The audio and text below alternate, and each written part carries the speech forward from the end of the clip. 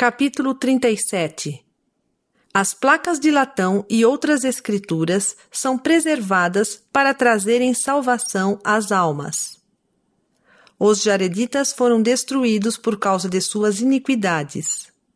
Seus juramentos e convênios secretos devem ser escondidos do povo. Aconselha-te com o Senhor em tudo o que fizeres. Assim como Aliarona guiou os nefitas, também a palavra de Cristo leva os homens à vida eterna. Aproximadamente 74 a.C. E agora, Elamã, meu filho, ordeno-te que tomes os registros que me foram confiados. E ordeno-te também que faças um registro deste povo, como eu fiz, nas placas de Nefe, e que preserves como sagradas todas estas coisas que preservei, assim como eu o fiz, porque são preservadas para um sábio propósito. E estas placas de latão, que contêm estas gravações com os registros das Sagradas Escrituras, que contêm a genealogia de nossos antepassados desde o princípio. Eis que foi profetizado por nossos pais, que seriam preservadas e transmitidas de geração a geração, e que seriam guardadas e preservadas pela mão do Senhor, até que fossem levadas a todas as nações, tribos, línguas e povos, para que conhecessem os mistérios nelas contidos. E agora eis que, se forem guardadas, deverão conservar o seu brilho. Sim, e conservarão o seu brilho. Sim, e também todas as placas que contêm escrituras sagradas.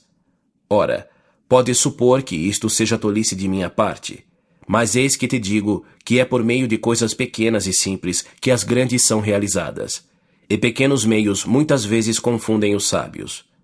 E o Senhor Deus usa de meios para realizar seus grandes e eternos desígnios, e por meios muito pequenos, o Senhor confunde os sábios e efetua a salvação de muitas almas. E eis que foi pela sabedoria de Deus que estas coisas foram preservadas.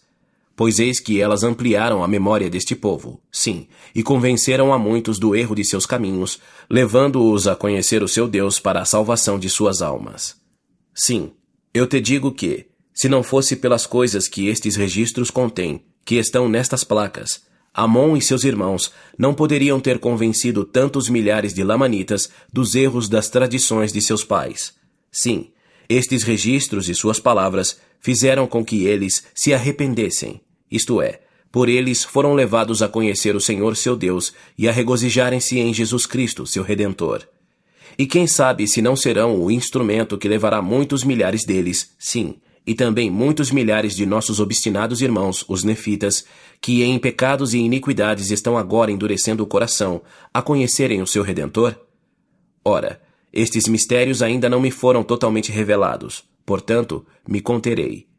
E basta que eu diga que foram preservados para um sábio propósito conhecido por Deus, porque Ele aconselha com sabedoria em todas as suas obras, e suas veredas são retas e o seu curso é um círculo eterno. Lembra-te, Elamã, meu filho, quão estritos são os mandamentos de Deus. E ele disse, se guardardes meus mandamentos, prosperareis na terra. Mas se não guardardes seus mandamentos, sereis afastados de sua presença. E lembra-te agora, meu filho, que Deus te confiou estas coisas que são sagradas, que Ele preservou como sagradas e também que Ele guardará e preservará para um sábio propósito seu, a fim de demonstrar seu poder a futuras gerações.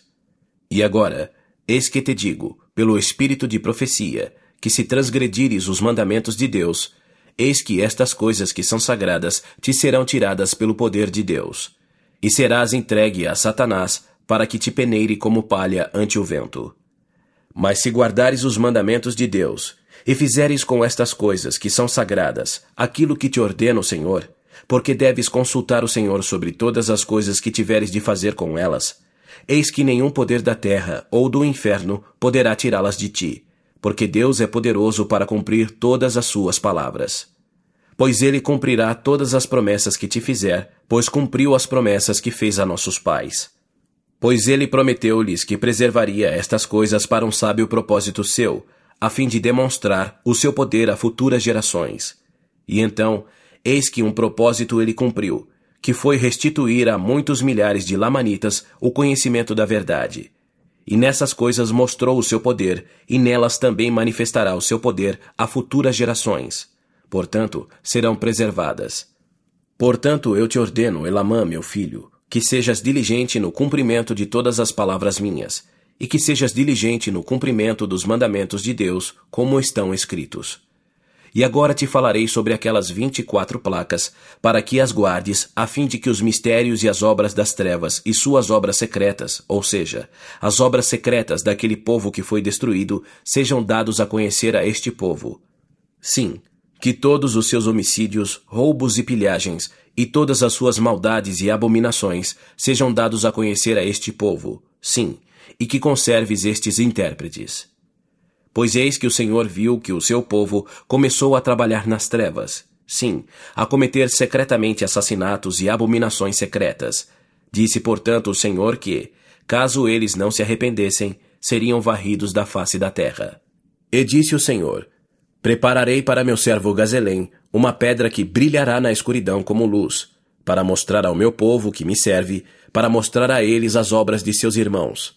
Sim, suas obras secretas, suas obras de trevas, e suas iniquidades e abominações.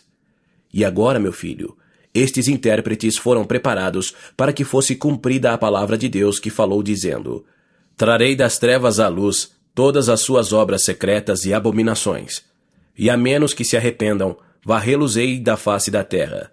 E trarei à luz todos os seus segredos e abominações, mostrando-os a todas as nações que possuírem a terra de agora em diante. E agora vemos, meu filho, que não se arrependeram, portanto foram destruídos, e até aqui se cumpriu a palavra de Deus. Sim, as abominações secretas deles foram tiradas das trevas e reveladas a nós.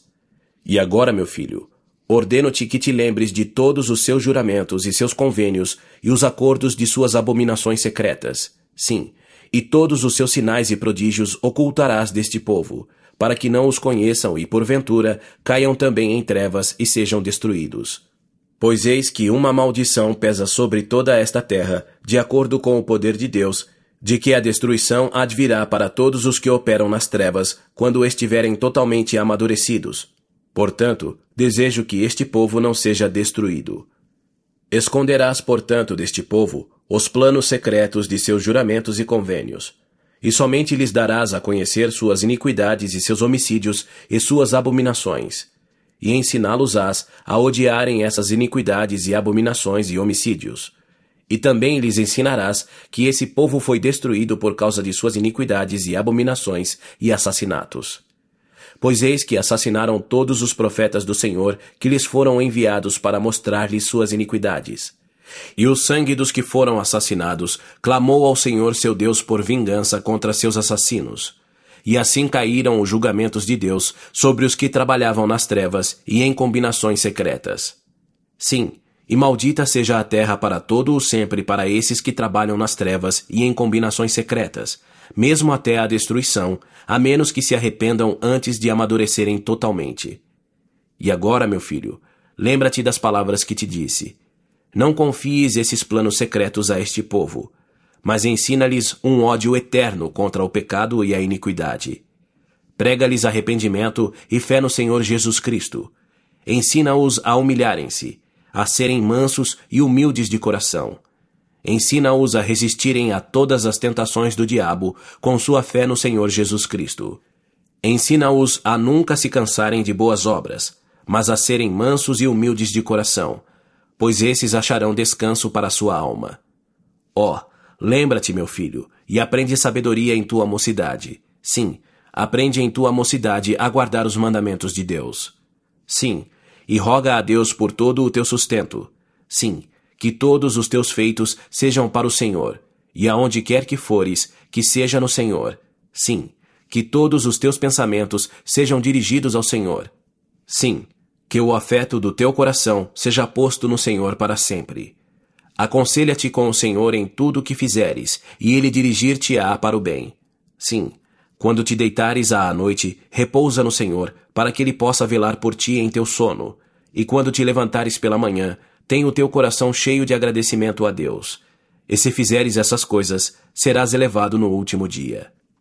E agora, meu filho, tenho algo a dizer a respeito daquilo que nossos pais chamam de esfera ou guia, ou que nossos pais chamaram de liarona, que é, por interpretação, uma bússola, e o Senhor preparou-a. E eis que nenhum homem poderia fazer uma obra tão esmerada. E eis que foi preparada para mostrar a nossos pais o caminho que deveriam seguir no deserto.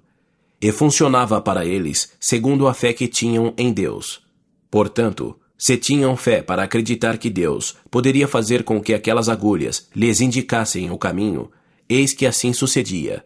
Portanto, eles conseguiram esse milagre, assim como muitos outros milagres realizados pelo poder de Deus, dia após dia.